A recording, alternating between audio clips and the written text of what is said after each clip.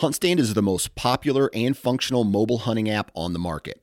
With a variety of base maps to choose from, satellite imagery that is updated every month, the ability to check the weather, know property information, and even catalog your trail cam pics, HuntStand even gives you the ability to import pins and location markers from other mobile apps.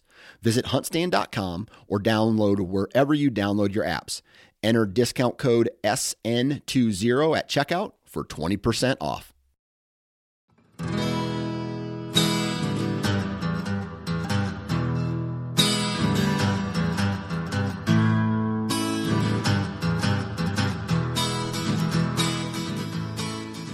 What's up, everybody? Welcome back to the O2 Podcast. Paul and Andrew are here today. We are doing our show via the Zoom box because it's Labor Day, and it's been a while since we've done this. Yeah, it's been a long. I miss you, man. Yeah, I know it's been a long weekend and a lot going on and different things. So more fun hunting stuff in your world than in mine. But what have you been up to? You know, I did a little. I had that lottery hunt for the dove opener in Delaware, which was really cool. I got to go up to a dove field that the state had managed pretty intensely. It looks like over the last I don't know how many weeks, but there was a burn that they had done at some point. There were hay bales out. They'd really done a nice job prepping this field for the hunt. And I guess there were a couple of fields that they had done that on. With the controlled burn, and I mean, you know this. So you burn them. There's some sort of grass or millet. I don't know what the hell it was, but when they burned it, it just shot seeds everywhere.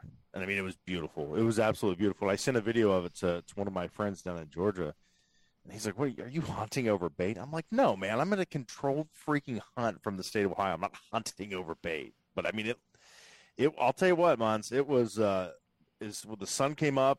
I think first shot was 7:03 or something like that, and there were no doves in the field, and then 7:20 hit, and it was just like dove, dove, dove, dove, dove, dove, dove, and it was like freaking World War I or World War II. It was insane. It was just, I've never been on a hunt where there was that much stuff dying and that many shots going off at once. I mean, it was quick, fast, and in a hurry, and it stopped at 8 o'clock and was done. There's nothing. There wasn't maybe 5 doves killed after 8 o'clock, and I left. Kenny and I left at noon. And I mean, it was nuts, but it was a good time. We had a visit from the two fine gentlemen from the Ohio Department of Wildlife came out. Law enforcement officers came out to check everyone and keep the peace. And it was cool, man. I'm not gonna lie, I was a little uncomfortable the first. I mean, because you've got like this spot like 20 yards to your right or left, and behind you there's 2 other guys, and they're just shooting everywhere, you know. And I'm very much a rule follower. And it was a couple guys are getting a little questionable outside of their zones, huh? Just a little bit, yeah. But so would you do it again? Cool.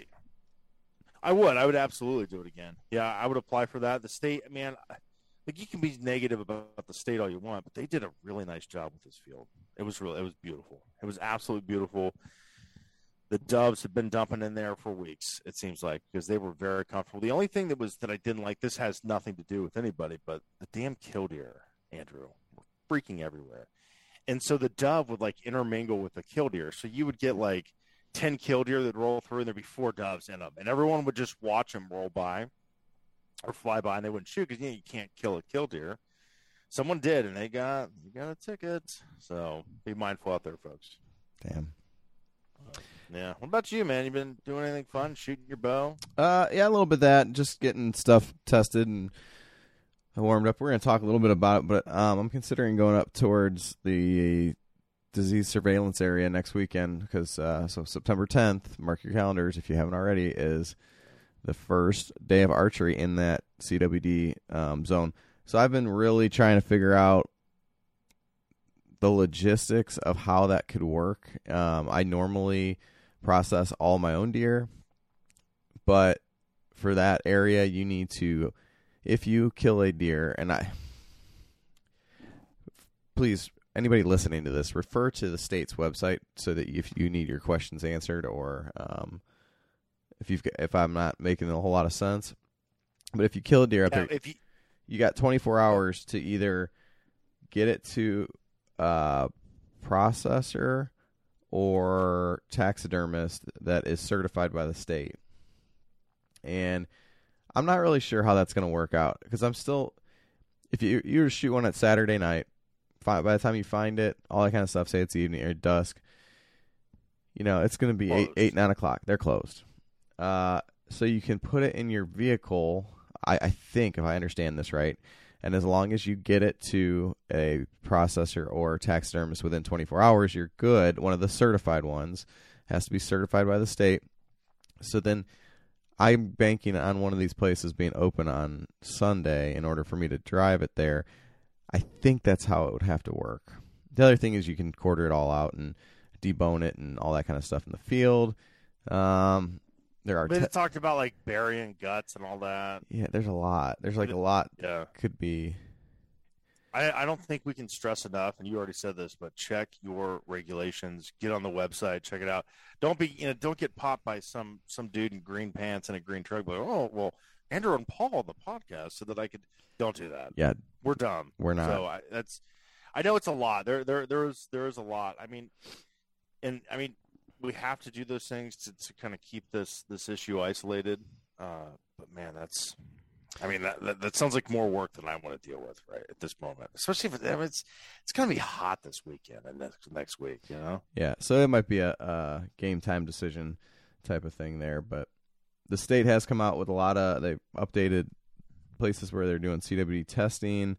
So getting in some of our news here, Paul. Well, you went out for ducks. Did you get any ducks? No, I'm not gonna. I had a terrible time. It was cool hanging out with my buddies, Justin and Brandon. But yeah, we talked about this before. I had just like one of the worst experiences duck hunting. It's just my own stupidity is what caused it. It was nothing else.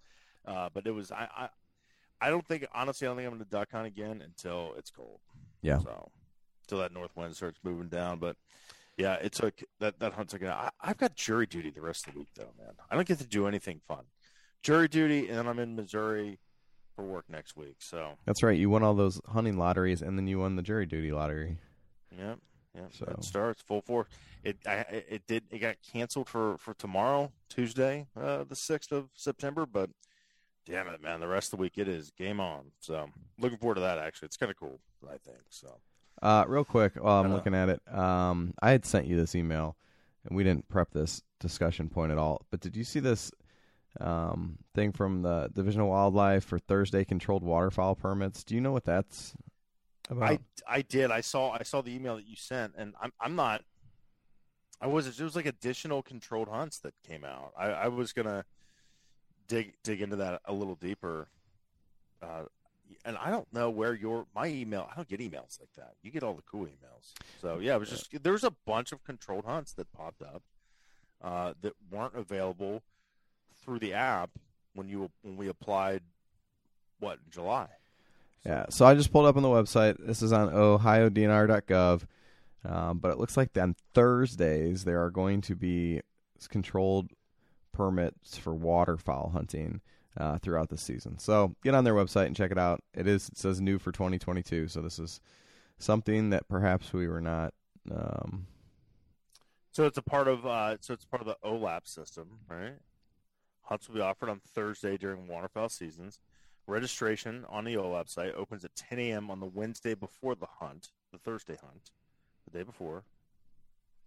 Registration will open until 10 p.m. on 10 a.m. on Thursday. I don't know. I got questions. Yeah. Questions. Created more questions for me than answers reading that damn email. Gotcha. So, well, what else we got? We got our buddies at Go Wild. Yep. Thank them for the support of our show, for their friendship. Really enjoyed meeting them. Time to go wild.com. Or is it download Go Wild? Which one is it? I just got off the damn app, but apparently everyone can't do that. So Go Wild has been popping off recently. There's been a lot of activity on there. People were putting elk trophies up. I saw that. That's coming to get some of those rolling in. The antelope trophies coming in. My buddy Kenny Keaton put a banded dove trophy on Go Wild the other day that he got from our hunt. Yeah, pretty congratulations, cool. Kenny. It's timetogowwild.com is the website. It's your online social media platform. I was listening to their show today. They do a little half-hour segment every week. they're celebrating their 5th year. So it was pretty interesting to hear how they took that idea and really ran with it, ups and downs, and through a pandemic and everything else. So yeah, and I'll tell you what, I just pulled up Go Wild. I just want to see what's popping off. Our friend Mike Larson, a Go Wild staple. That dude he got 3 geese today. I think he's in Michigan right now. One of them was banded, so pretty cool day for that guy. $10 if you sign up. Good job, Mike. $10. Yep. So what else we got? Tethered. Tethered. Yep. So Tethered is now the time to get your saddles ready. It's gonna be here in just a couple weeks. I can't wait, man. I haven't been up in it much in the last couple of weeks. I feel like I got to the point where I could shoot comfortably out of it. I didn't want to. I know how to get in the system, how I liked everything set up. I don't know. I didn't want to overthink it, if that makes sense. So. Our buddy Brett Morris over there in Indiana, he got up in the saddle for the first time this year, and I was talking to him about it. How he loved it. He was up there this weekend. I think they were down in Kentucky. Yeah. He filming somebody who took a doe, but he said he enjoyed it thoroughly up there. Just need to get some knee pads. That was his only thing. So yeah, man, I don't know how you could comfortably sit in a tree system or a tree saddle without knee pads. So yeah.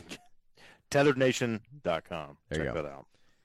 And thanks out to our guys over at First Light. So we got more information from them coming soon. We can pin down one of their people to talk to us, which it looks like this week we should. So they announced some duck waders, some waterfowl waders in 2023. That's pretty cool. Yeah, you got excited about that one, didn't you? Yeah. I'll tell you what, that type of pattern, I really, really like that stuff. So Also, new sponsor, Beards of Legend. beardsoflegend.com, beard oil, balm, men's grooming products, pretty cool stuff. Enter the code LEGEND at checkout, save yourself 10%. I'm starting to get scraggly, so I took your no cleaning up your beard until you shoot a buck. Yeah, so I like it. It looks good. It's coming in nice. I'm gonna get you some of that. I'm gonna get you some of that beard oil from our friends at Beards of Legend. Look at the shirt they gave me. Look at this thing. How badass! It's a lumberjack. I like with that. Axes, and it's cool. I like it. They got some cool shirts, man. So good stuff. beardsoflegend.com, Facebook. I don't use Facebook. You don't use Facebook, but apparently there's like a Beards of Legend Facebook group that is super active. I got some funny stuff going on in there, so check them out there. Instagram, all that good stuff. So I think the biggest news from around the state this week. It's not good news, but we have EHD has been found in 13 Ohio counties. So we're going to try to If you don't know what EHD is, you can Google this.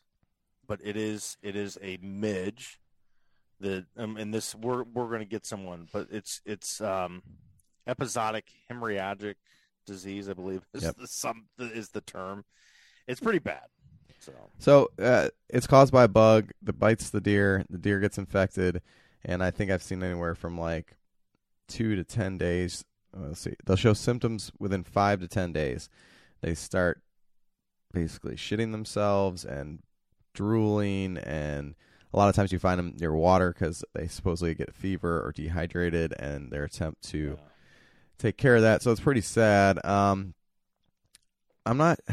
They think the weather has something to do with the outbreaks, but I'm not sure that we really fall into it. Something about having a good drought. We didn't really have much of a drought up here this year, but I mean, it was kind of severe in some spots of the state. Perhaps, yeah. But I mean, the last 24, 40 hours, we've gotten 3 to 4 inches in some of these spots that have been hit by EHD. Yeah. So we'll see. I think you need a frost to really knock that bug out. The midge, but I don't see that in the forecast. So I guess it's one of those things to just be aware of, and I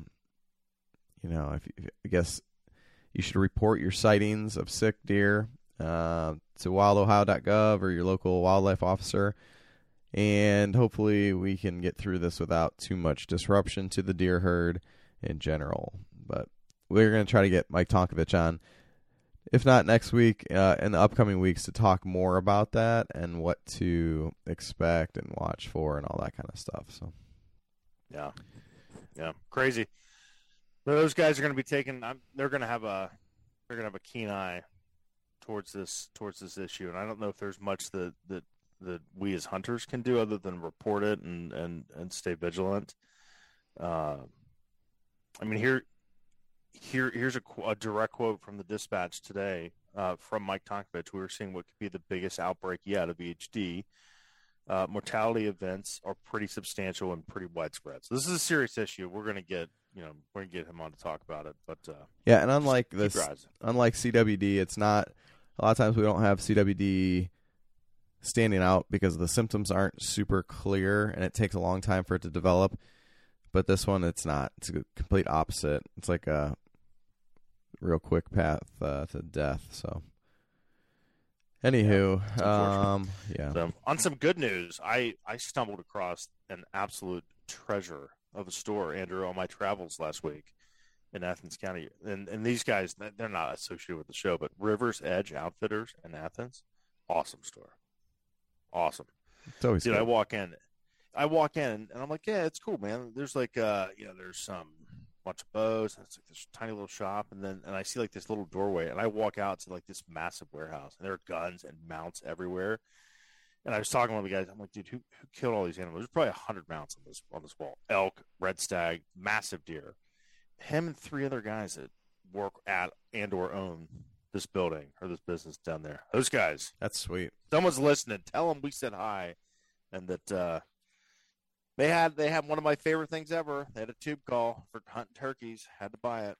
Sitting in the parking lot playing with it like an idiot. So You are amazing, my friend. I try my best. Well, what are we talking about this week? I think we've got, it's a two-parter type thing where we've got the first little segment. We're going to have Dave Kohler on from ODW, and he's going to talk to us about the OLAP program. So that was the Ohio Land Access Partnership Program. Yeah, or it's Ohio Access Partners. Something like Ohio Hunters and Landowner Access Partner Program. OHLAPP, I think is what it is. That is a mouthful. But if you guys are not aware, so last year the state had some grant money that they were able to put together this program where landowners can get paid to basically allow hunters on their land. And they've got, I can't remember, I think he says about half the counties are covered right now. His goal would be to have at least one property in every county. They've got over 80 properties. He goes through all these numbers in the thing. They're just, some of them are in the same counties. So it was very popular and very successful last year in the state's mind. So it's a 2-year contract that they've got with all these landowners. So they're going to go back through and do it again this year, and they've signed on more properties. So it sounds like it's heading in the right direction. They're trying to figure out a way to how to make this more of a permanent program. And so it sounds good. And then the second half, Paul, we got our talk with Jason Red from Timber Ninja. So Timber Ninja is kind of an up and coming company. If you've not heard of them, they make some really lightweight stuff for mobile hunting, carbon fiber sticks, platforms, all this kind of stuff. And we really don't talk a whole lot about the business with Jason. Because I don't think we didn't talk hardly at all about it. Jason wanted to talk about hunting, and he's got some cool stories and approaches, and so we had met him down there at ATA last year, and this was our getting him. Show. Good dude. Lives in North Carolina, loves to hunt turkeys, and we talk a little bit about duck hunting, which was pretty cool. Grew up in Arkansas, and great talk, man. We got a little. A little relationship advice from Jason, and a little personal, chat about hunting and relationship stuff, and it was cool, man. This is an awesome talk. I really enjoyed it. So yep. So with that, we've got our Instagram. It's the.o2.podcast. Our website is the02podcast.com. On Go Wild, of course, O2 Podcast, or at Paul Campbell. Yeah. Okay. No, it's just Paul Campbell. I always forget, man. But reach out to us, and if you want to leave us a review, love that. Always looking for any feedback. I love hearing from our listeners. Gotten some some new buddies on Instagram, some new buddies on Go Wild. It's been cool, man. Thanks for reaching out. Thanks for listening to our show. And if there's anyone you want to hear, let us know, man. We'll see if we can get someone on. So sounds good. Well, Paul, if I don't talk to you, have a good rest of your day, and good luck this weekend. Anybody who gets out. Yeah. I'll enjoy jury duty this week. While you guys are goose hunting, just thank me. That's funny. So, all right. Take care, everybody. Guys. Thanks for listening. Yep.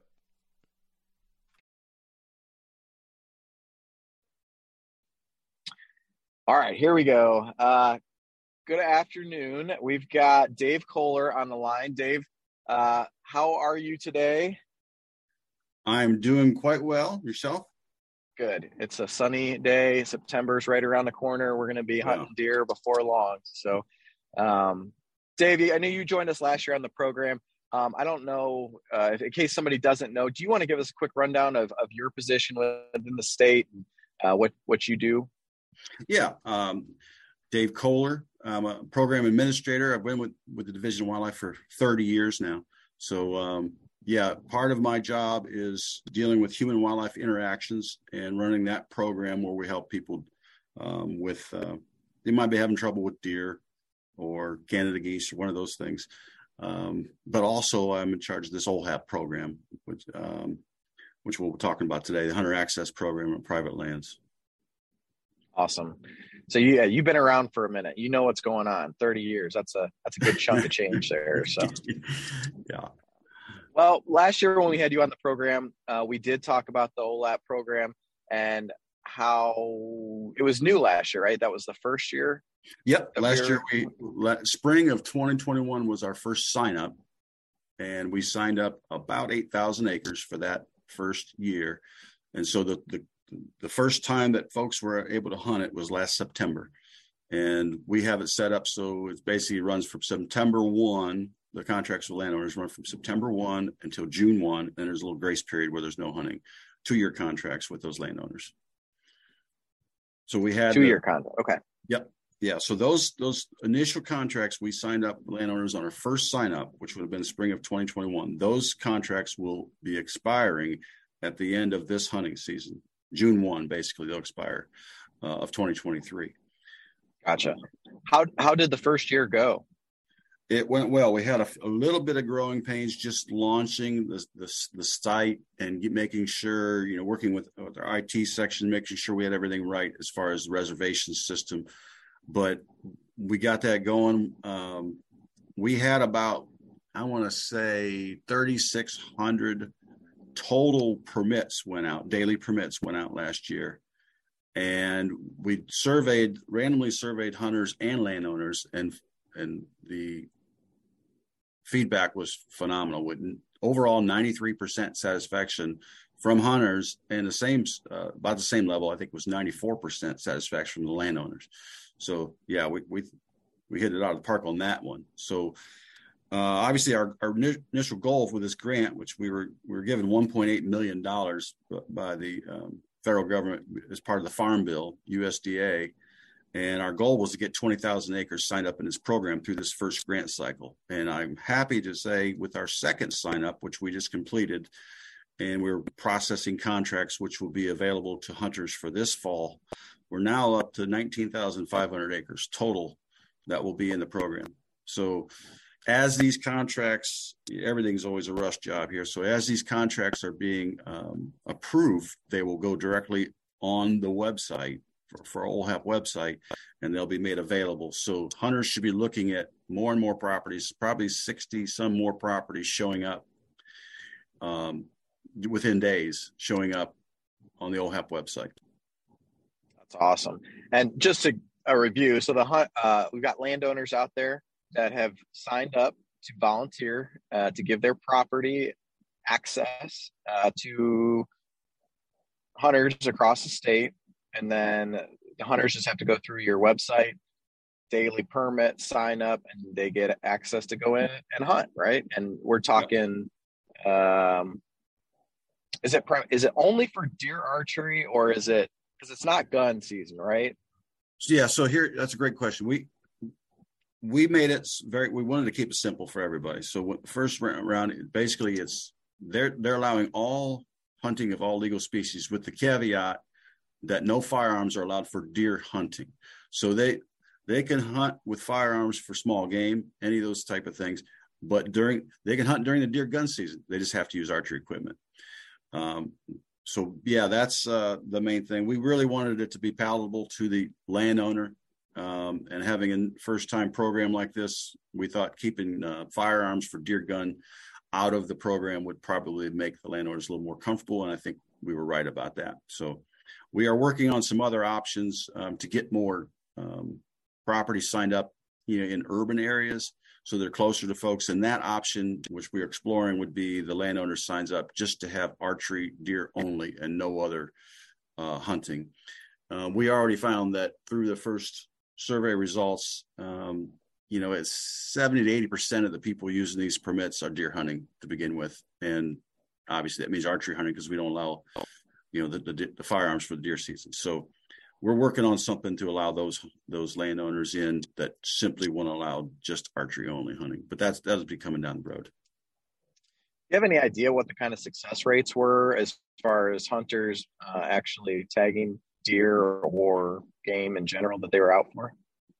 Yeah, so I know that we 60% of the permit holders, hunters, saw the game that they were, at least encountered game that they were looking for. Now, as far as harvesting, it was a lower percentage. It was below 25%, but that's for all species. We didn't have it broken down by, what their percentage was for deer. And, that's going to vary by species, so yeah, we were really happy that 25%, that's not outside the norm. I can't remember what the numbers are like as far as licenses that you sell, the state sells every year, and actual deer harvested, but I don't think it's not 1-to-1. It's not 100%, right? Not everybody. No, and that's typically talking about people that are hunting the same properties and over and know the properties it's gotten. And in this case, as you know, it's basically you sign up for it one day at a time, and the earliest you can sign up is 8 p.m. the day before.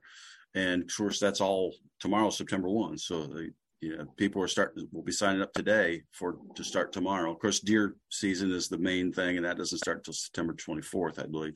So right now you'll have a lot of people scouting and some folks dove hunting and squirrel hunting and that type of thing. But we know that the bulk of the demand for the properties is actually deer hunting, which will be coming. Yeah.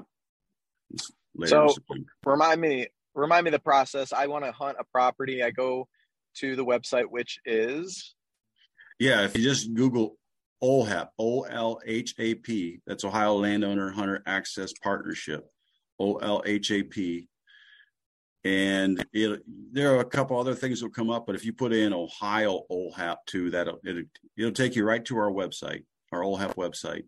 And on there, then you'll be able to look at the properties and fill out a permit. Basically, the way it works is we have it so it's a sort of density dependent. So we go by 100 per 50 acres of permanent cover. And I'll use this example. Let's say you got 200 acres property, 100 acres is in row crop.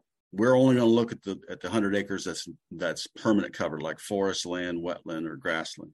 And then we'll divide that 100 per 50. So in that scenario, you don't have 2 hunters would be able to get on that property in a day. And we found, survey results, that's one of the things people really liked about the program is that they're not overly crowded. They know kind of what to expect, and the landowners too. So yeah, they go in there, they fill that out, and the permit is emailed to them. And at the same time, a permit or an email is sent to the landowner. So the landowner knows who's coming, what they're intending to hunt. And it's, like I say, it's good for one day. Got it. And I know I did use it last year. One time Paul and I went out, but the map is really easy. And it was great to see as the year went on that there was more dots popping up across the maps. So I know specifically, I'll just say western part of the state, there's not a ton of public land. So it was nice to see more and more properties opening up that direction for people to use.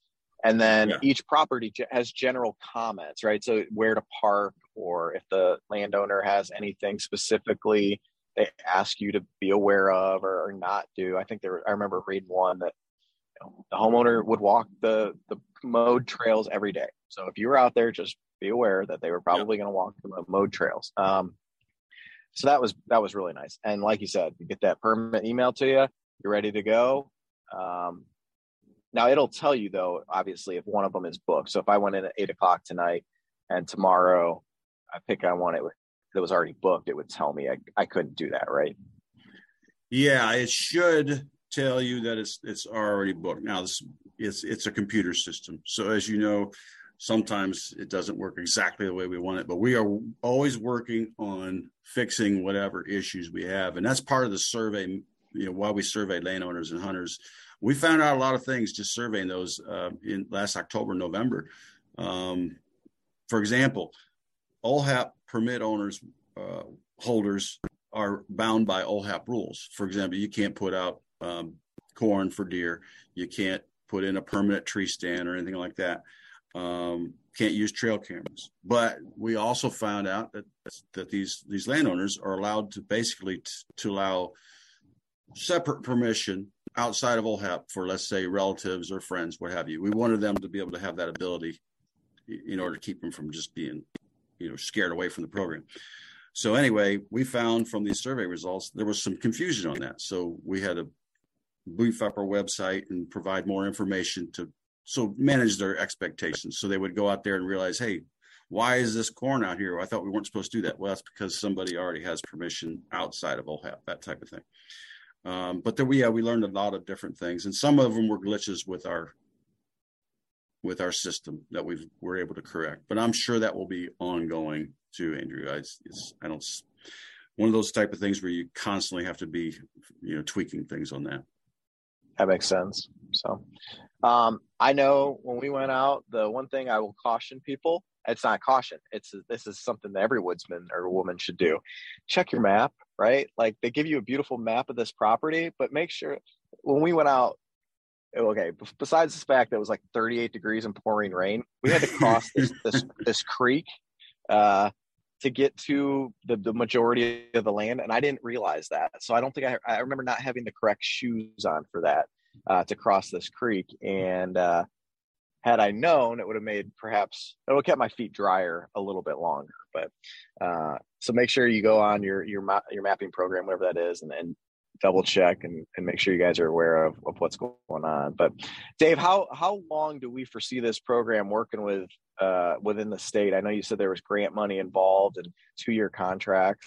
Is it safe to say that we'll have some OHAP properties at least available through spring of 24? Yes, another great question. So our plan is we did the first contract. Those properties expire next summer. Then these folks that we're signing up for this 2 years, and we pay these landowners 2 years up front. So we're signing up folks in 22 and 22. That will take them through 2024. But then our plan is this spring to go back to the landowners we signed up on our initial sign up and try to get everyone who wants to re-enroll back in that. And then if we may lose 1 or 2 landowners, I'm not sure, but and then supplement that with additional signups, whatever we can afford. So the idea would be we'll have those folks then under contract until 2025. So every year we'll go back to the ones we already have, try to re-sign them up, and then go for additional acreages. And then we're working on trying to figure out ways to make the program supported, even if we don't get federal funding for it from USDA. So those are things in the pipeline. Very cool. Getting 20,000 acres, and as you said, we've really put a premium on getting properties where we don't have a lot of public lands right now, like northwestern Ohio. My goal is, we want one of these in every county. We're at 41 counties right now, and we have over 100 and some properties. So obviously there's some counties that have multiple properties in it, but we're almost halfway there to having one in every county. But we know from our survey results and just from common sense, folks want to be able to go to a property and not have to drive an hour and a half every time they want to go hunting. So the more, if we get at least one property in every county, then we have a presence in that county, and we're finding out that landowners, word of mouth is spreading this on the landowner side of things for folks to get in. They see the signs, they talk to their neighbor, hey, it's working out well for me and I'm getting paid, 2 years up front and giving back to, a tradition and an outdoor pursuit that a lot of these, it's going away for a lot of people. We're seeing the reduction in the participation. So I think it's a win-win for the landowners. Well, I think you were talking earlier. I think if you can get some good urban properties, I know that they just destroy landscapes, and it becomes a wildlife management issue. You're part of your job is dealing with human and wildlife interactions. And, yes, exactly. Too many deer in the urban in the urban areas is a wreck. The other thing about the urban deer, and I'm just saying this because I got a picture today of one of the biggest bucks I have ever seen that was literally a mile outside of downtown Columbus. So there are some biggies in there too that would always be cool to go after. But well, Dave, I appreciate your time today. And we once again, if you Google OLHAP, it's OLHAP. Is that right? Yep, OLHAP. You can put in. You can go to Wild Ohio. Let's put in Wild Ohio. There's a lot of different ways to get there, but I found the easiest way to just put in OLHAP, and that'll take you. You recognize it'll say Ohio Landowner Hunter Access Partnership Program. Wonderful. Well, we appreciate it, Dave, and good luck this fall. We'll get this out and hopefully get some people out there using your properties. All right, awesome. Thank you for your interest in spreading the word. Yep. Take care. Yep. Bye-bye.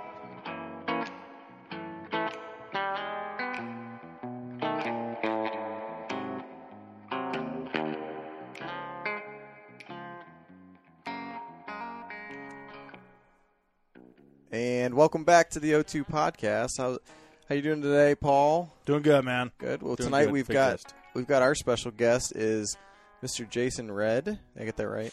From Timber Ninja. Jason, how are you this evening, wherever we're at? Yeah, I live on the East Coast, so it's 8:00 here. I'm doing pretty well. I wouldn't consider myself a special guest, but I appreciate that. Everybody's a special guest on our show. That is true. So Jason, where are you from? Well, I'm actually from the Delta region of Arkansas, down in the Mississippi Delta. But for the last 13 years, I've lived in Western North Carolina, right outside of Asheville. Beautiful. Asheville, North Carolina. Yep, the mountains, and I've been here for 13 years. Wow. Well, Jason, I think we met last year down there at ATA, and I had to stop by and see your booth because I had picked up some of your sticks recently, and I was very excited about those. But for those of our listeners who don't know who you are, or who this Jason Redd guy is, and why we just picked him up off the street to talk on the podcast, do you want to tell them a little bit about Timber Ninja and your company? Yeah, absolutely. So, I am the founder of Timber Ninja Outdoors. We're a mobile hunting products company headquartered here out of Asheville, North Carolina. We made the first carbon fiber climbing stick, which was kind of our, lead into, the mobile hunting products category. But when we decided to actually launch that, we have many other items that we've started to launch. We brought out a saddle this year, and we got a tree stand that's finished. It's carbon fiber tree stand, first of its kind. We've been kind of busy this year, so we haven't released that yet. I mean, we're a small company. I mean, it's 3 of us that do all this, and our business has grown a lot, but we also have day jobs too and families. So it's a fun. It's way more than a side hustle now, which I never thought it was going to do that. But and we just, what our goal is to innovate and make the coolest mobile hunting products we can. I've been a mobile hunter pretty much my whole life. I started hunting when I was taken hunting when I was real little, but personally started hunting when I was like 7 years old, and we've always hunted public land just because I grew up pretty poor and just didn't have access to any other private land or hunting clubs and stuff like that. I mean, well, there's been a couple times we were in hunting clubs when I was younger, but they were $200 a year, paper, timber company properties down in South Arkansas and things like that. But besides that, it's always been mobile hunting, and my partners in the business, Jordan and Tyler, they grew up here in the mountains, and they've always hunted public, off and on. And, Jordan really got into hunting more public years ago, back in like 06. And living here in the mountains, you got to understand, weight does mean a lot up here, because, you're going up sometimes in, a mile and a half, 2 miles, you may gain 800 to 900 feet elevation. So lightweight gear is important. And that's kind of how we got started. I made a set of sticks for myself, never had intentions on selling them, just made a set of carbon sticks because I wanted to do it. And, because I had a background in cycling and I've been rock climbing for a long time. And, so I've used a lot of things that work with carbon fiber and just never understood why it wasn't in the hunting industry as far as mobile hunting products, tree stands, and things like that. So after getting into it, I realized why it wasn't. I mean, it's not a cheap endeavor to get into, especially when you do something that's not ever been done before, because you're going to have a lot of failures, right? It's easy to kind of look at somebody's aluminum stick and know that, yeah, that aluminum tube's going to work. So I'm going to just change my steps and change my setback, and then, hey, I've got a hunting company, right? So, the innovation side of it is definitely, it's a challenging, and it's also a big financial commitment, but it's really fun. Like, the whole idea behind this company is like, it wasn't started to make money. We want to make money to pay for ourselves, right? And hopefully, which we have, we make money, but like, we continue to reinvest back into the company. And the whole idea was, we weren't just going to make one product and sit on it. Like, we want to keep innovating and making new stuff, because that's the main thing I have fun doing, is coming up with ideas. And so it's been a good endeavor. I mean, we started during COVID, May of 2020, and so when all good companies were founded, right? Like, right? Yeah. No, it was a trying time for sure, but fortunately, there was a lot of stimulus money out there, so that really helped a lot during those times. And people being at home bored and looking to buy gear. I mean, honestly, I think it was one of the best times to start a company if you're in recreational items like this. Yeah, for sure. So, Jason, growing up in Arkansas, did you hunt a lot of ducks when you were still a resident there? Or you've always just been chasing deer on public I knew you were land? going to go right there. Paul's Paul's like the bird man in the group here. Dude, I have a Ducks Unlimited tattoo on my back. Yeah, see, we're friends already, there. Yeah, I was a duck guide. I started guiding ducks when I was 13 for a farmer that I scouted cotton for, and I guided until I was about 21. And I got burnt out on duck hunting, though, because I grew up, we did a lot of duck hunting. Like, that was I mean, duck and deer was all we did. And that's like the number one thing, and like in Arkansas hunting, isn't it? It's just duck hunting. Oh, I mean, it's the world capital. Yeah. So yeah. But green timber duck hunting is what draws people. And that's what I grew up doing, was hunting green timber, public land, river bottom stuff. And for us Ohio boys that I know what green timber is, but just to explain what a green timber reservoir is for us, the Ohio hunters that don't have the pleasure of getting out there very often. Green timber is essentially hardwoods that are established in floodplain regions. So, most of your major rivers blow out of their channels, and they flood these hardwood bottoms. And so mallard specifically is what everybody's after, and that's what mainly you kill mallards and wood ducks in the woods. So when they migrate south, they know there's all these flooded hardwoods when there is flooded hardwoods. So you have acorns floating around, all different types of, mass type trees. And so ducks are coming in, and I'm getting pretty pumped up about this because this just brings back so many memories. Good. Hell, let's turn this into a duck talk, man. I've had exactly. Talk, yeah. Right? Okay. Yeah. So, you have all these, ducks migrating down, and they're coming in and dropping in this green timber to feed on acorns. And what makes it so different is like you're out there. A lot of times you take a boat back in these places, or if it's too deep, well, you take a boat in, or you can ride a fooler back into them and wade in, depending on what the flood stage is and water levels. And, you get out there, the way I like to do it anyway, you get out there and you find little holes and you just wade around and lean up against a tree and you're calling ducks. And man, I mean, I've been fortunate to take, a handful of big game animals and some really, some good ones too. That's been exhilarating, but I'll tell you, it's tough to compete when you have like 200 mallards circling overhead and they're dropping in these holes that are so small. They can even be just a logging road going through the woods, and they're dropping in. And when they're coming in, their wings are hitting limbs and all that kind of stuff. And like, you got your dog there next to you and he's sitting there, he's watching them because he's stoked and whining. And like, it is, man, I've got cold chills. Like, it's hell yes, dude. It's something else. I mean, yeah, it is something else. I love it. I love that stuff. We have in Ohio, we have some good duck hunting, up on the North Coast by Lake Erie. We've got a bunch of big marsh zones up there. Mm-hmm. Center of the state where we're at, flooded timber, man, that's hard to come by. And yeah.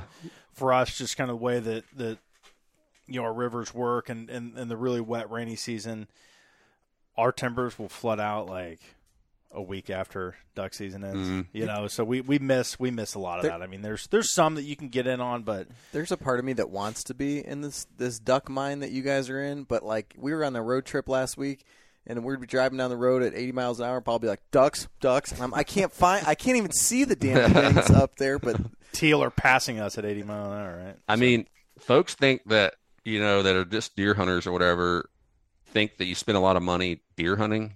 You want to talk about spending some money? Get into duck hunting. Yeah, no, yeah, it's ridiculous. There's a reason it attracts very wealthy people too. But that kind of got shut down a little bit, like hunting a lot of the public for a while, because the Corps of Engineers came in and essentially turned the Mississippi River, which is the main channel of the Delta Flyway, is the Mississippi Flyway is the Mississippi River.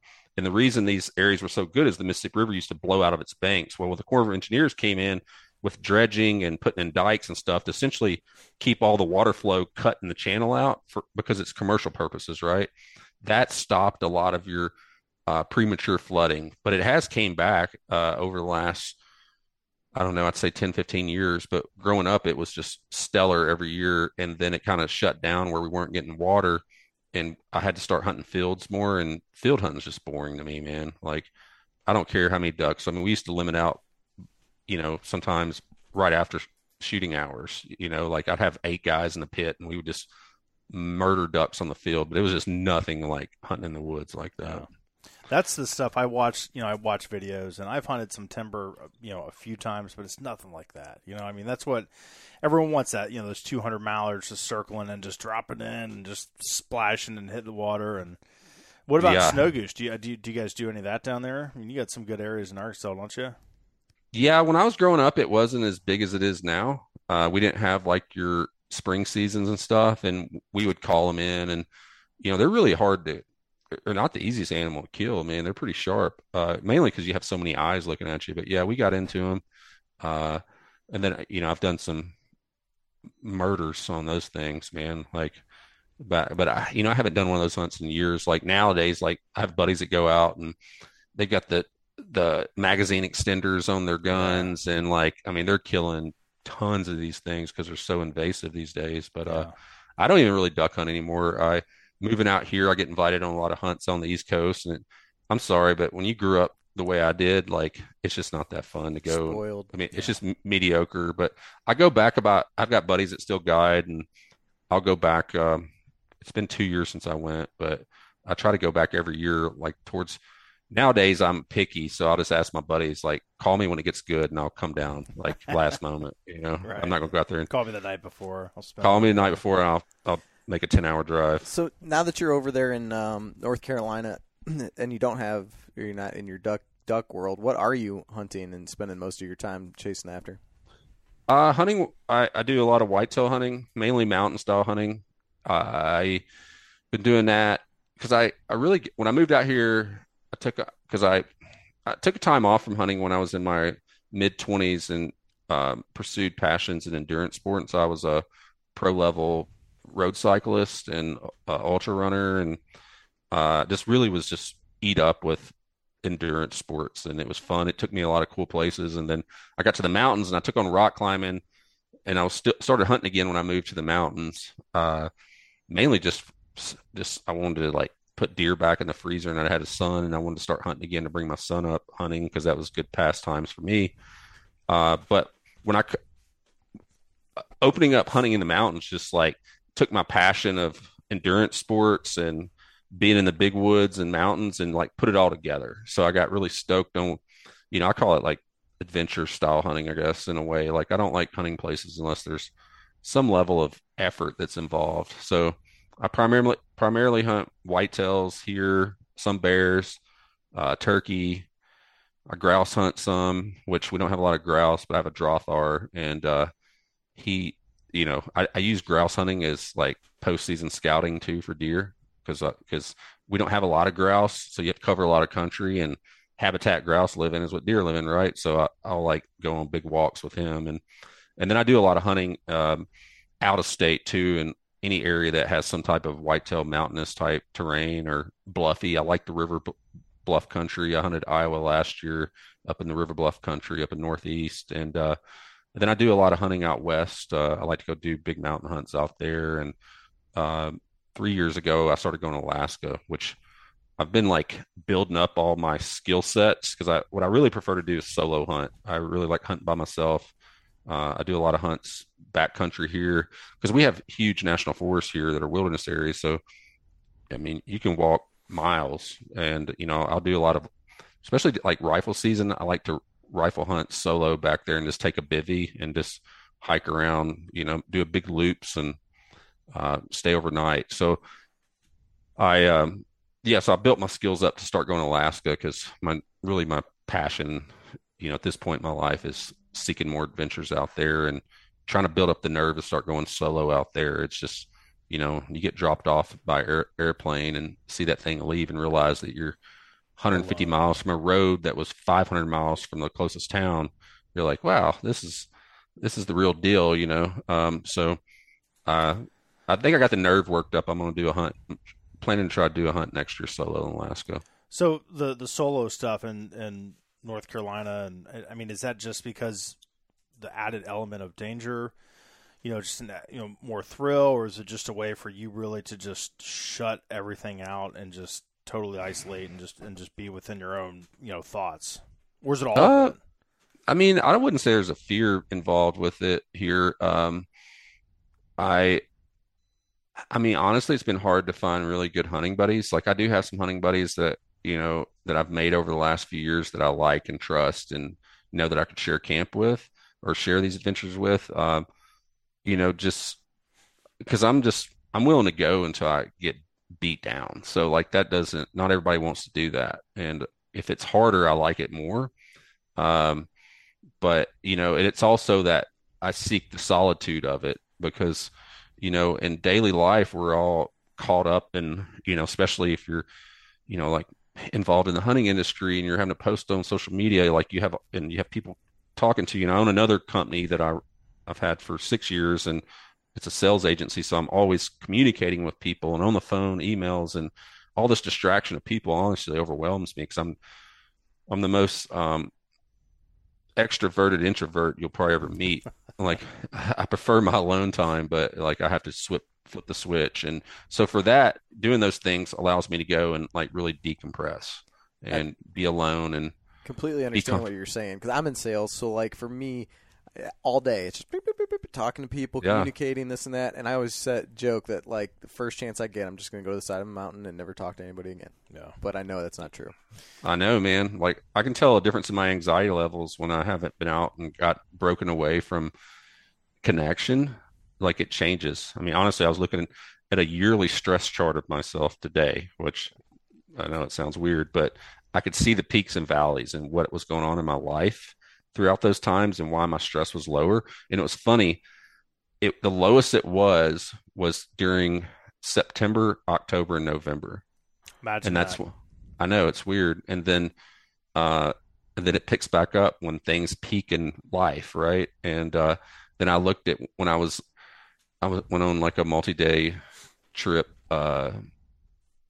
this winter by myself, and that there was a low there, So it's just really interesting how these things that you feel like are good for you, but when you can see the results on paper, Yeah. Are you married? Personal question alert. I have been married. I was divorced, and then actually this year I was with my fiance for 8 years, and we split up in December. So I'm single again. There you go. So the reason I asked that is because I feel the same way with that alone time. And it's in the woods, and you have to have that. It's just a human, man, in this stressful time, and then like communicating that to your wife or your significant other, whatever, whoever it may be. Sometimes it's hard to do, because it's just like you want to leave your family to go live in the woods for a week by yourself. Yeah, that's exactly what I'm telling you. I'm going to do. And then they always remind you that when you're out decompressing, I'm over here getting super balled up, stressed out. Yeah. Well, I mean, to be honest, that was a big cause of my separation from my ex, because she was a person that's fairly anxious in far as attachment style. Like she needed her partner there with her all the time. Sorry, I'm going on this like therapy. No, you're good, man. This is a good podcast, right? Yeah, right. I'm enjoying this talk.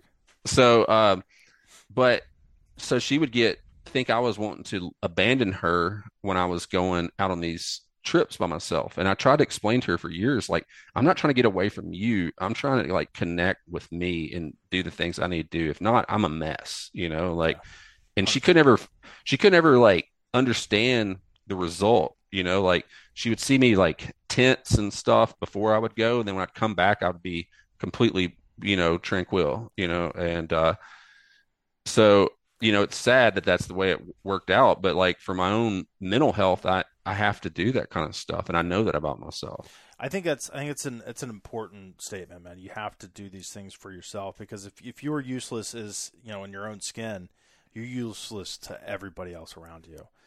And, I mean, the one thing that I've learned doing this podcast, you could talk about you, me, any of us could talk about something that we're going through in our life, and someone else is dealing with that exact same thing. For sure. So I know I've got a good friend who's going through this exact same thing, and he's been doing this same thing for 20 years, and it's just, I just see him just get whittled down, man, every year, man. It's just more and more just whittled. And we used to go on these week-long turkey trips, or deer hunts, and that's done. And it's just, it's tough, man. It's tough watching that, outside looking in. So, but thanks for sharing that, man. I appreciate that. Yeah, man, it's all good. So let's talk about so I am a public land hunter, and I've said this 100 times on the show. I hunt public land not because I'm some self-righteous dick, but because don't have money to buy land, Andrew, and I'm chicken shit when it comes to asking for permission, right? Like I don't have the bravery to walk up someone's driveway that I don't know and knock on their door and ask if I can hunt. Maybe it's not that scary. I don't know. So public land is something I've always done. If I've hunted 1,000 times, I've hunted 3 times on private property. And, so public land, near and dear to my heart. The one thing for me, like with deer hunting over the years, is that I'm really looking forward to with kind of this mobile setup is getting in. I mean, you're light, you're nimble. We talked to Adrian Wilson a couple weeks back, and he was talking about like bringing in like these giant tree stands and climbers, and you're like, oh God, like I want to walk this 4-mile hike where I know, but so getting mobile. So has that, like the mobile hunting, you said that's always been something that you've done. Is that more of like a spot and stock, or have you been, using the saddle and the rock climbing gear to climb trees? What's been kind of your method of success over the years? I've done it all, to be honest with you. I mean, I started out hunting out of thick stands that my grandfather and other people over the years like had put up in public land, probably illegally. I mean, I've hunted out climbers. I've done it all, to be honest with you. Like even when I was 14, my mom was dating a dude that was a lineman, and I borrowed his tree spikes because I learned from this old head bow hunter when I was a teenager. He always carried he would do presets, but he would put in cotton spindles. They're like almost like railroad spikes in a way. It's a cotton spindle. He would drive them into the trees on public land, which I was saying probably was illegal. And he would just drive a wedge of wood in between a Y and a tree. And with no, back then we didn't use safety harness or anything. You just get up there and stand all day and hunt from that perch. But it was an easy way of getting in. So I did the climber thing. When I first started hunting mountains, I was hunting out of climbers, and that's what sparked the whole thought of making lighter stuff. Because I was hunting with climbers, and I started carrying Lone Wolf lock on with Lone Wolf sticks, and I did all that stuff. I ditched the safety harness probably fairly early, like in 2012 probably, and started using my rock climbing harness because I could just roll it up and put it in my backpack.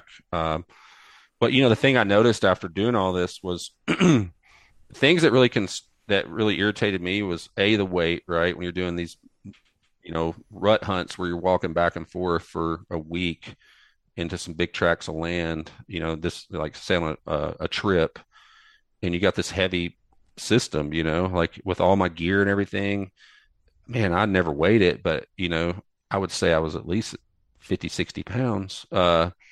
And also how loud everything was, metal on metal. Like I played with hockey tape and doing all that stuff, but still it was loud and bulky. It didn't pack up well, because when I first started, I wasn't doing backcountry Western hunts or anything where I needed to pack meat. Like the first couple of deer I drug out like an idiot. Then I started packing my own deer out.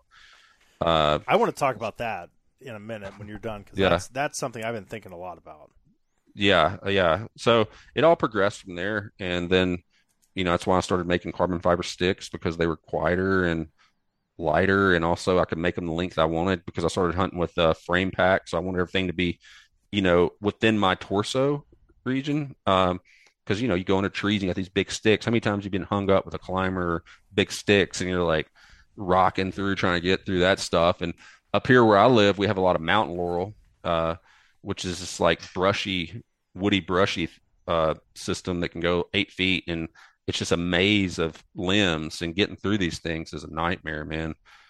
Even with how compact my stuff is these days. But that's how I got started, and then I progressed from using the climbing harness to a tree saddle, and I use the saddle platform some. Like we have a saddle platform it's finished. We haven't launched it, but we do that. And I started hunting from that. But I personally, my favorite way is using a lock on with a saddle. That's like the best for me. It's best of both worlds, especially for all day sits. Because you can sit down. Is that what you mean? Yeah, you can change it up. Mainly it's more platform space. I'm a traditional shooter. I've been shooting traditional for 5 years, and that's all I hunt with archery equipment. And I just found my form is better if I have more space to where I can stand and shoot rather than, slouch back. Because you look at your just skeletal structure, the thing about a stick bow is repetitive anchor points, right? So if you're standing straight and your body's good and you're at a perfect tee, you're going to get the maximum of what you're used to shooting in your yard and all that stuff. Then when you crouch that, your draw is not going to be open as much because your anchor points, So having that bigger platform allows more movement to stand and shoot. And that's essentially how we designed our saddle platform too, is to give you enough space to kind of stand up. You're still pretty tight, obviously, but it's more than the other ones that I was using, out there. Like most people's, when they went larger, they went wider, not deeper. So we made ours 2 inches deeper. So even if that tree's bent towards you a little bit, you're not like really up on, it's not in your face. Why'd you make the switch to traditional archery equipment? What was behind that?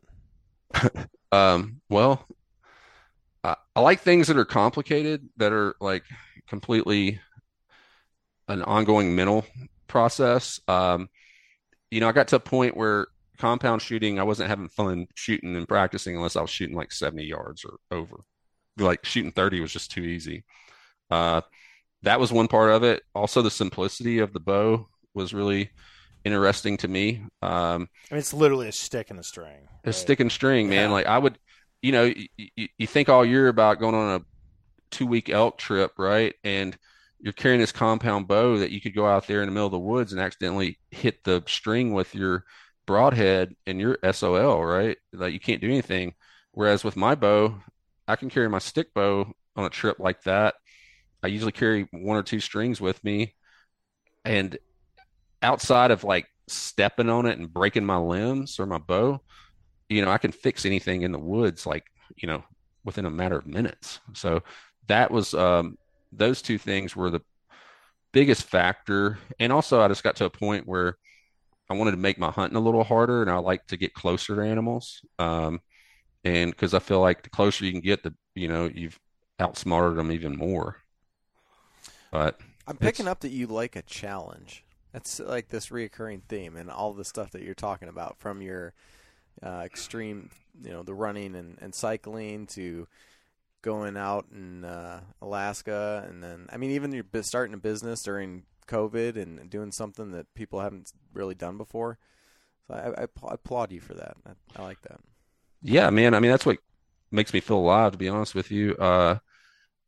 Yeah, if it's not challenging, I get bored and I just don't do it anymore. It's like, that's why I like to hunt mature whitetails, is because they're harder to kill.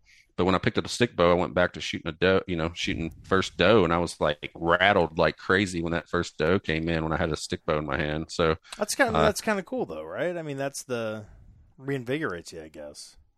Yeah, it makes you realize why you're actually there, because I got in this period, I don't know, probably in 2014, 2013, where I was just all after hunting numbers, and the whole hunt was about if I killed or not. And it just wasn't fun, like, cause you're not always going to kill. So there were so many times you went home disappointed, to a degree. And I had to really think about that and ask myself why I was even doing this. And, I realized like what got me into it and what I really truly love doing is being in the woods and out in the mountains and doing wild things. And if you can combine hunting with that, it's awesome. And so yeah, now it's, we've talked to, we're coming up on our 50th episode, and nice. We've talked to a lot of people about kind of that same thing, that evolution. And the one thing that you hear over and over again is there's just this burnout period. Where is humans, is competitive people, I went through it, you went through it, Jason, you've gone through it. I'm sure 75-80% of our listeners have gone through it, but that's just such a common thing where it just wasn't fun. And there's all this pressure, I feel like, that we all put on us to kill mature whitetails or come back with something every hunt, even though that's like just it's literally impossible. So it's just so funny, man. Like, what do you think the root cause was? That, I mean, for you, like, were you able to put your finger on it? Like, okay, it was this one thing that just made me not enjoy this. I think it was probably like losing the sense of gratification, and like the gratification only being around the goal itself. And at that time, that goal was to only kill deer, or look at deer over 140 or something. That was kind of my thing. And that just, I don't know, I just kind of lost interest in that, and it bummed me out, because like that's a really hard thing to do, is to always focus on that. I mean, you guys are in Ohio, so it's not that hard to do, but I guess it is for some of us. Yeah, settle down, Jason. Yeah. Let's No, I'm just giving you some crap. Yeah. I hunt that state a lot myself, so I know they're not behind every tree. It's every other tree. But yeah, man, and I thought about that this year, actually, because there's so many people that are, and like, I don't want to speak for anybody, but so many people, the only hobby they have is hunting. And if that's all you think about all the time, it's easy to get burnt out and lose stoke. And I did it myself, especially when I started the company. I felt like I had to always be hunting or thinking about hunting or doing something hunting related, because I had to post about it through social media, because as a direct to consumer business, like, social media is our thing, marketing. So it took me away from a lot of my hobbies, and I really got burnt out on hunting as a whole at the end of this year. When I went through my split up, I was just like, man, I really have like completely consumed myself into just hunting and quit doing all these other things I enjoy. So like, I've taken this whole first half of the year, and I've just been doing everything that I had stopped doing. And like, I do a little surfing, I do some other things. I like travel to other countries. And so I did two out of country trips this year, one a fishing trip and one, just a solo surfing trip down to Costa Rica, and went on some climbing trips, and was mountain biking a lot more. And it's funny, like once I started doing those hobbies, I was, completely happy. And then my hunting energy came back, probably around June or so. I started getting stoked again, looking at other things I wanted to do. And so now I'm like revitalized, and I think I'm going to stay on that path though. Personally, I've seen some Timber Ninja trail runs through the woods this summer on Instagram. So yeah, I gotta get that influencer status, man. Is that what it is? Yeah, I gotta prove that I'm out there doing the stuff. I when guess. You figure out how to do that, let us know, right? So. Yeah, I know. Just waiting on the checks to come in. Well, hell, aren't we all? Right? Yeah. Keep buying more of those sticks, and that's the plan. So, like public land. So you just talk about being like revitalized with hunting. Deer hunting for me, I've been more excited about it this year than I have in 7 or 8 years. And the one thing, so I've been putting more effort into. This guy's dragging me out to the woods quite a bit this summer and scouting, and I've been putting a lot of effort into. Not just I don't have like I'm telling you right now, man. If it's like the third day of the season, and a little tiny basket rack 8-point comes out, I'm shooting it. I'm not even gonna blink an eye. It's gonna happen. Yeah. And then I'm gonna duck hunt the rest of the year, right? So that's kind of like my that's the hunter that I am. All right. Yeah. So the one thing that I've really been like looking at, and kind of all the success that I've had in the past with deer hunting, I attribute it to just dumb luck. Right, for years, just dumb luck. I'd put no effort into it. I'd show up. I'd hang a tree stand somewhere. Boom, there's deer, done. Right. So this year I've been really focusing on like access and thermals and wind and all this stuff, and it's like kind of like bogs me down. I start to panic. I'm like, oh god, man. So the one thing that I've really been focused on, because I hunt the hill country in Ohio. I do a lot of hunting in the eastern, southeastern portion of the state, and it's not the mountains of North Carolina, but it's still pretty hilly. Yeah. Two things that are really like on my mind: access routes from, where you park your truck to where you want to hang your stand, and thermals. So when you're looking for access into the woods, you've got a public land spot. Maybe it's one that you've been at 100 times, or it's one that you're just coming in and you just look at the map and you're like, okay, there's going to be deer. The terrain features are going to funnel deer this way. We all know this. What are some of the things that you're looking for, the cures that you're looking for like good access routes into public land? Because we've all done it, man. But I like blow deer out every time I go hunting. I'm like, ah. Yeah, man. 90% of what I do is terrain type hunting, mountains and stuff like that. So I'm very familiar with Southeast Ohio. So, and it's tough when you're in the hills, because if you're hunting hill country or mountains, mountains vary from hill country as far as how deer use it, in my opinion. But you most always want to approach from the bottom if you can, right? Because no matter what time of day you're going in there, like the deer are normally going to be up higher. If you can come in from the bottom, it's way better. You can get below them. But you're not always able to do that. A lot of my public land here that I hunt, I have to come in from the top.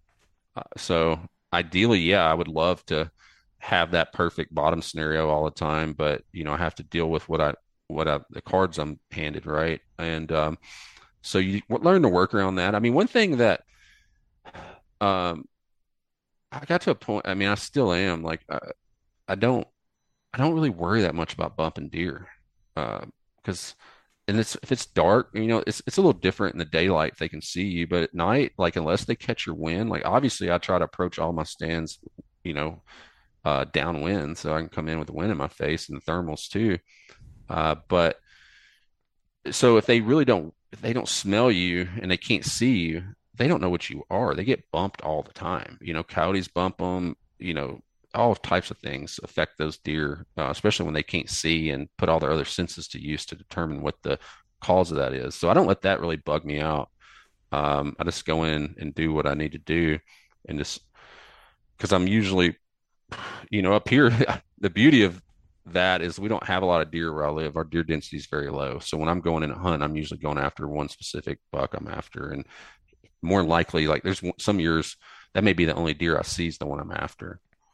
I was going to ask you about that. Like, what is North Carolina's deer scene look like? I I've never really been down that way or whatever. I know Tennessee's got some decent deer, and they're running with the velvet season or whatever now, or came went. I don't know, whatever. But Yeah, it's like this weekend. yeah, Yeah, I mean, our deer. So North Carolina as a whole has a great deer population, but here in the mountain regions, they don't forest the timber. So like there's not as much habitat. So our deer density is pretty low. Like in the national forest where I hunt, there's 0.4 bucks killed per square mile. Oh, wow.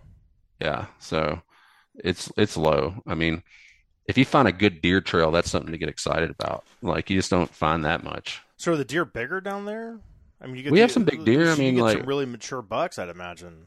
Yeah, that's the thing though. Like, with low deer density, I see more bucks than does, and also the opportunity of finding older deer is a lot easier. Like this year, I have 4 bucks over 4.5 years old that I'm hunting, and so it does allow that, but you have to be a person that's mentally focused on that's what you're after, and you're not going to be like let down because you didn't see anything. Does that make sense? It does. You have to really stick with it. It's a marathon, not a sprint, for sure. So like a buck I killed in 2018, I hunted him, I don't know, I think probably 60 sets maybe or something, maybe a little less than that. I don't keep count, but it was a lot. I was in there after him a lot, and I didn't see a deer that whole year until I saw him on the last day. I killed him on December the 13th. wow. In the afternoon. Yeah. Only deer I saw that year hunting him. Yeah. So are you running trail cams a lot on these public lands to get target bucks and kind of take, I hate this word, but to do inventory of the deer? Well, I do it just for the purpose of inventory, because I don't use any cameras out of state. We can talk about that later, but around here I do for inventory to find out if there's a mature buck in there, because like I said, there's not a lot of sign, there's not a lot of deer, so it's really hard to determine that. But I do walk until I find big deer sign, and then I put cameras in there to see what it is. And so I'll spread, I don't use a bunch, I probably have 7, but some of them are 5 miles in, big elevation gain and loss and stuff. And some of them I don't get to check until the next year. So typically what I do is I like to rifle hunt. And when I rifle hunt, I just hunt off the ground. I still hunt. And mainly when I'm rifle hunting, I'm covering new country. I want to explore to look for a mature deer. And then I will usually carry, 3 cameras in my bag with me. And on those types of hunts, if I find good sign or like say a lot of scrape activity, I'll put some cameras in there and then come back and check them during turkey season. And then if I find something good, I'll scout it a little bit, and then I'll come back in and start trying to hunt them during that next year season. But it usually takes me about 2 seasons to either lay eyes or kill a buck I'm after, honestly, like 2 seasons of hunting after I found him. I like that idea of taking a camera with you when you're out, because I always stumble upon stuff and don't think twice about it, but that's some dedication, some patience to not go in and touch that SD card until the following turkey season. Well, it's not hard when it's that far, though. That's true. Well, and the thing up here, man, like, because these deer, these mature bucks, man, like, their range is not huge. I will say, at least from my experience in my area, but it's big enough that they may only come through there once every 4 or 5 days. So that's one part of it. So like my point of that being is I can put a camera out for 8 months and I may have 100, 150 pictures on it, unless a bear's in there. Like we got a lot of bears. So yeah. That's the part that pisses me off the most, is I'll put a camera in somewhere like that and get stoked to come back and check it turkey season, and a bear tore it up 2 days after I put it up. I was listening to somebody the other day, and they were talking about how there's always a bear that takes down at least one of their cameras. So yeah. I know in Ohio, if we get a bear that's on a trail cam, which we have a very small, I think it's maybe 100 bears in the entire state from the estimates I've seen. So if someone gets a trail cam pic of a bear in Ohio, people are like, "Oh my god!" And it goes, it's all over Twitter and Instagram and all this, and it's a big deal here in Ohio. So send some of those bears our way, right? Oh, dude, we have just in Asheville City proper. We have a biologist was telling me we had in Asheville city limits. We have 400 bears. That's incredible. In the city of Asheville. Very berry. Yeah. Very berry down there. That's the Yeah. yeah. That's why. Can you hunt them there? Is it like urban bear hunting? There's no urban bear hunting. And a lot of our national forest is in bear sanctuary, but there are areas you can bear hunt. There are certain parts of the national forest you can, and yeah, bear hunting's a big thing. Like the Plott hound, you've heard of Plott hounds? Yes. They came. They were essentially established here in North Carolina by a guy last name of Plott, a bear hunter. Do you do any bear hunting then? I do with archer equipment. I've never been with a dog hunters, but I met a guy this year. His dog came up on me during turkey season because you can run your bear dogs out of season for training, and his dog came up on me and hung out with me like half the day and followed me out, and I ended up running into the guy and we hit it off, and he's like, man, if you ever want to go bear hunting behind dogs, let me know. And I did a lot of coon hunting and squirrel hunting with dogs, so I love that whole aspect, but I've never really been intrigued to go bear hunting with dogs, but I have here recently. So my son's 13. I'd like for him to go on one of those hunts. So we're going to do one this fall with that guy. That'd be cool. I'm going to do a turkey hunt this fall over dogs here in Ohio, which is legal. Oh yeah, I've heard about that. Is, I guess it's it's really like the way that the turkey hunting got its start recreationally in this country was fall. Just take your dogs in the fall chasing turkeys and don't come anywhere near me, okay? You got it, man. Yeah. So in my mind, like October belongs to turkey hunting, right? And I'm sure there are deer hunters listening to this. They're just everybody like, just tuned out, Paul. Right? Yeah. They know me. They know where I stand. Anyone that listens to this show, they know where my heart's at. So. Yeah. Right. But so I want to talk about this little guy here a little bit. So can you talk to us a little bit about? And I'm holding one of the C1 carbon fiber sticks. Yes, one of the carbon fiber sticks. So was this your guys' first product that came out, or yes, main product? Yeah. Yeah. Talk to us about carbon fiber. Like, what is it? Why is it special? What makes it durable? I mean, I know a little bit about it, but I mean, that's what we have arrows made out of. You've got platforms, you've got tree stands, you've got sticks, and it obviously usually comes with a pretty good price tag, but they're very durable. So what can you tell us about carbon fiber in general? Well, I mean, it's just a fiber that was developed years ago. I mean, it's been used in aerospace, orthopedics, prosthetics, like you said, arrows, golf clubs. It's pretty much replaced aluminum in a lot of aspects. I mean, cycling, for instance, I came up in cycling when, I started racing when carbon fiber was just starting to be a thing in bicycles. And so it's essentially, how it's made. We'll talk about like kind of how that's stick or, a lot of carbon fiber things are made. It's, it's sheets of material. It's woven material that, grid locks, and they lay different layers, and depending on how the layup is and layups, how you determine your strength, they position those, layers, because they're essentially like it's not honeycomb, but like a weave, maybe. A weave, yes, thank you. You're welcome. So it's a weave. Saving the day. So you have the weaves going in one direction, and then if you ran all the weaves in that direction, you would lose strength, right? So they lay these in layers with the weaves opposite to each other, so that builds on the strengths. And you can go way down the carbon fiber rabbit hole, but there's all different types of things you can add in there with those weaves of different types of materials, like aramids, which is like Kevlar. That's an aramid fiber. They have sheets of that people will lay in there, fiberglass.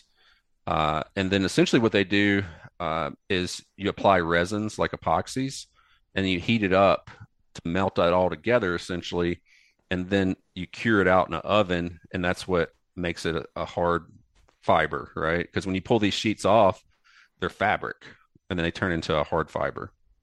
And there's something about you have to keep it really cold for a certain amount of time, right? Or that's pre-preg, like pre-preg material. Like it's already essentially kind of has the resin base to it a little bit, sticky. So that has to stay chilled so it doesn't go bad. Essentially, it's pretty cold, isn't it? Like a negative 30 or something. Yeah, I can't remember the exact. I don't know if it's that cold, but For pre-preg, you have to keep it cold, but for regular fiber on rolls, it can be out normal area because it's the resins that do the work. But pre-preg's just, it's used for different application, and it's also a little bit faster. Gotcha. So the benefits is like you're able to lighten up the material that is essentially way stronger than aluminum. And then also it's a lot quieter. And also since it's like, material, it doesn't hold heat and cold the way metal, metallic metals do. So. Yeah, that's definitely one of the things you notice when you bang them together. You don't get that ting, ting, ting noise. It's right. Almost, I was telling Paul, it almost sounds like antlers hitting against each other. And yeah. I feel like you don't give yourself away as much when you're rattling around in the morning.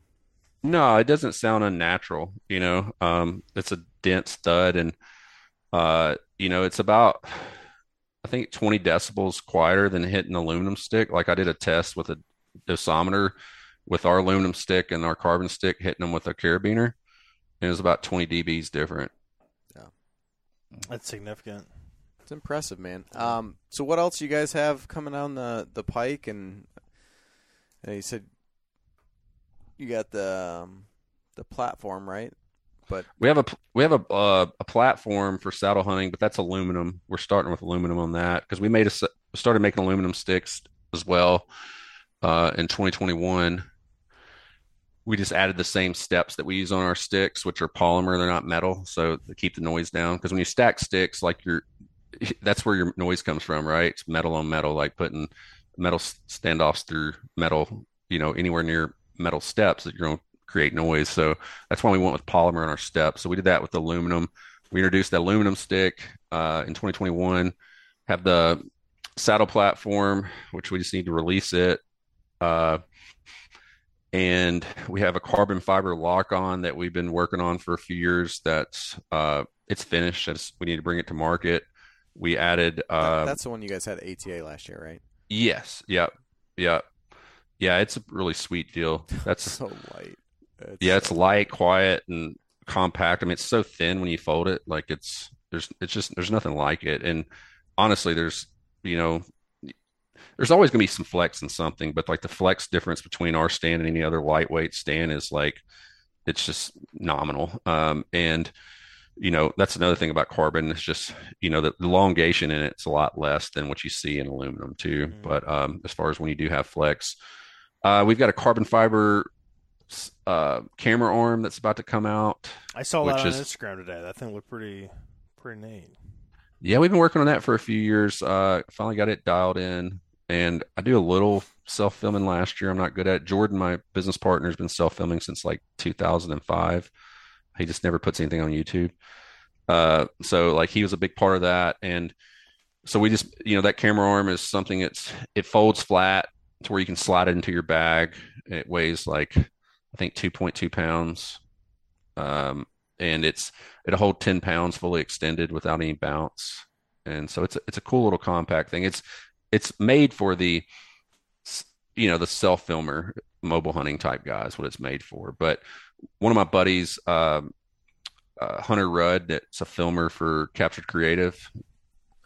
They're a media company. They do all of First Light stuff and lacrosse boots and Novix and a lot of that stuff. They do a lot of work with all those people, but he works for them. He's a filmer. So he helped test that camera arm last year and made some suggestions. And so yeah, it's turned out pretty sweet. Cool. What do you have planned this fall and winter for hunts? We let's see.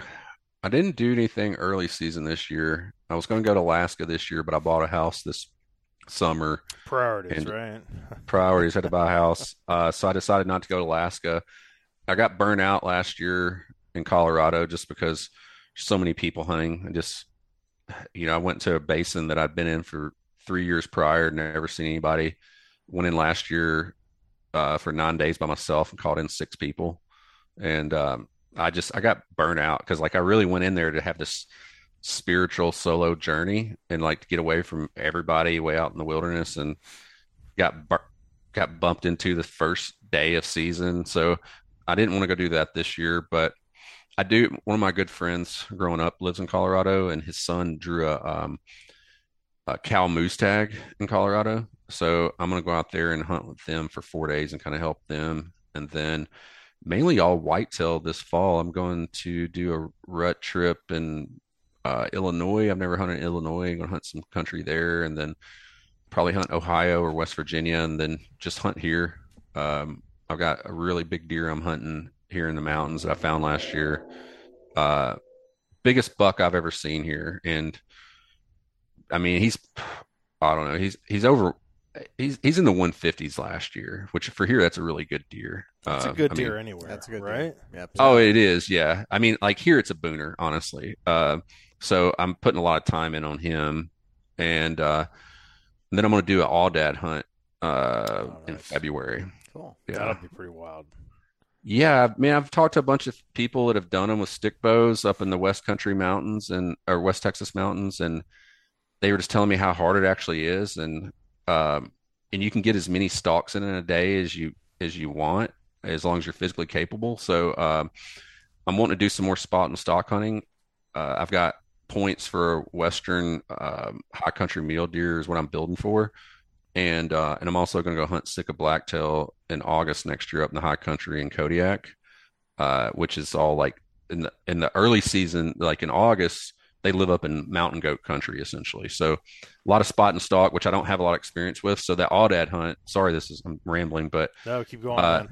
That all-dad hunt, I just feel like it'd be a cool hunt, and my bucket list in life is to go sheep hunting. Like that's what I dream of doing, is being a sheep hunter.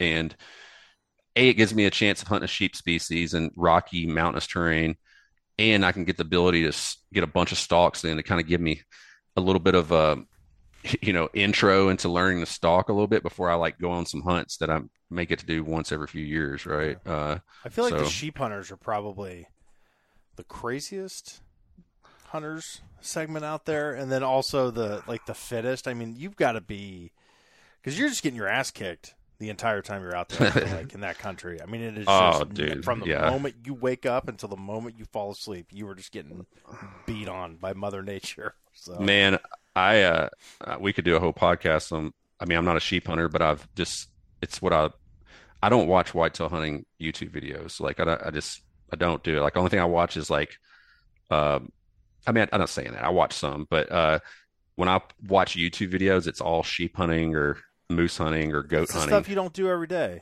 right? Yeah. Well, I'm with you, man. And the sheep hunting, man. So to me, it puts together everything that I love a lot. It's endurance based, because like if you're really doing it right, right from my perspective, you're getting flown in or whatever into a big area, and then you're hiking, sometimes 15, 20 miles, and you're putting in at least 14 days, like, in all these crazy elements in the high country mountains. And, there's so much about that intrigues me, because, you see some unfit guys that are sheep hunting, but, or killed sheep, but some of them get helicoptered in. Right. But the guys that are diehard, they're all like super fit, like rough, hard men, because there's going to be days in that country that, I mean, I've been in a lot of that type of country, rock climbing and stuff, and you're going to have some crappy days, man. Oh, man, they just whittle you down to nothing.